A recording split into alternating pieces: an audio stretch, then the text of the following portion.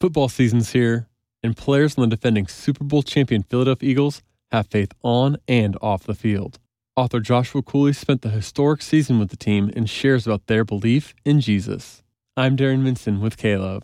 Super Bowl MVP Nick Foles, Zach Ertz, Trey Burton, Jordan Hicks, Chris Maragos, and Carson Wentz have more in common than just being an NFL player. They're all Christians and their faith impacts their daily lives. Joshua Cooley explains. They just have a passion for reaching others. They love affecting others around them, whether it's their teammates or their city. They do a lot in the Philadelphia area and around Philly. They also do a lot of work internationally. So Trey Burton is involved with International Justice Mission. Now he's with Chicago. And Carson goes international with his Audience of One Foundation. And Nick does a lot of great stuff. I know Zach Ertz just started the Ertz Family Foundation. They're aware of their surroundings and affecting others for Christ, which is just really good stuff. And then how do they stay connected? Because in the NFL, Sunday's generally a work day, and then they can't go to church. So what do they do instead? They work hard at it. You know, they do have a team chaplain, as many teams do. So they will they scrimp and they scrounge for any time available for their personal devotion. One of the neat things they do is they hold Bible studies both together as guys, but they also do couples Bible studies frequently. So the guys who are married will get together with their wives because that's just so important to have that couples time. So these guys who are married, they love their wives dearly. They know how important it is in professional sports with all the temptations available to just really focus on their marriages, so they make time for that. And then whether they're on the road or in the team hotel, even for home games, they do Saturday night Bible studies. So they're making a lot of time for community together around God's Word. That's really encouraging to hear. Now, are these Bible studies open to anybody on the team, or is it just those core 6 guys?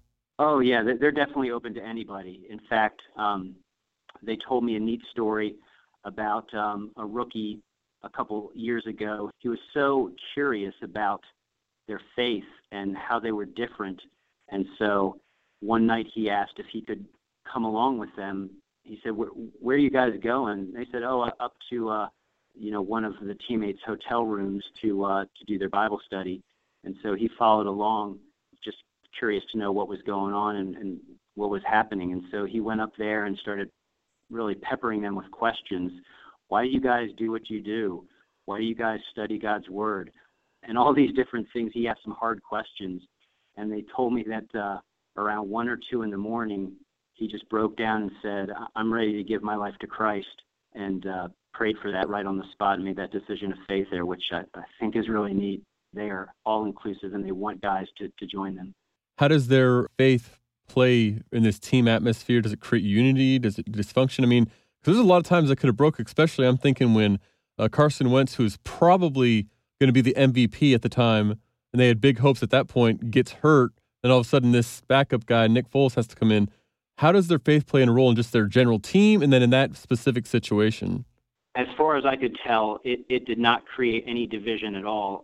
They had a really unique brotherhood among the believers on the team last season, and I didn't sense that created any weirdness or awkwardness among the folks that were not believers on the team either, because they wear their faith well, and they don't shove Christianity down anybody's throat. They say, here's what we believe. We're bold about it, but we're also winsome.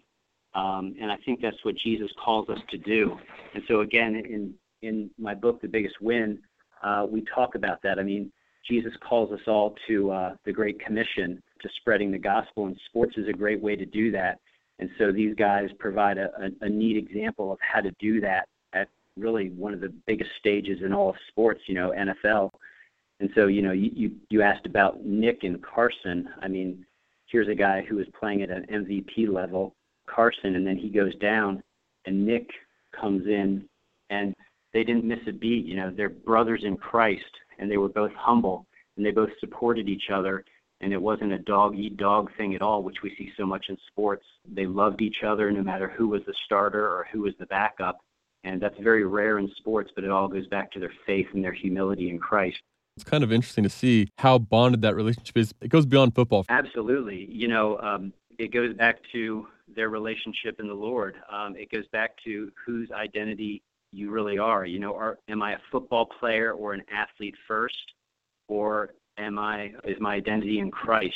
And where am I putting my identity first? Well, Nick and Carson and the rest of the guys, they're putting their identity first in Christ. Life and sports is so much more than the glory we want for ourselves. It's so much bigger than that. It's about glorifying our Creator and putting our identity in the one who made us. If we're just putting our identity in something as temporal as sports, we're going to be very, very unsatisfied, because sports is going to end. We're going to lose probably half the time, but God never fails us.